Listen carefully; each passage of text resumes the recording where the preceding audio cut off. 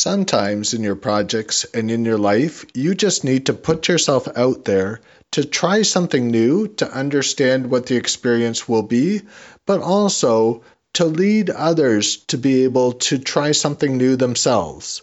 Even if you're not very good at what you do, it's something that will teach you. Maybe you'll really like the experience.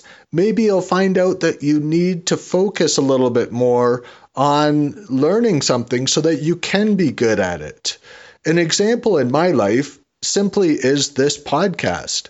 I don't believe that I am the best podcaster, but I do believe, and I do know for sure, that my communication has gotten better as I podcast daily because I have to think through what I'm about to say. And as I'm thinking through what I'm saying, it helps me in my day-to-day communication so that I can be clearer in the projects that I'm leading and the work that I'm doing.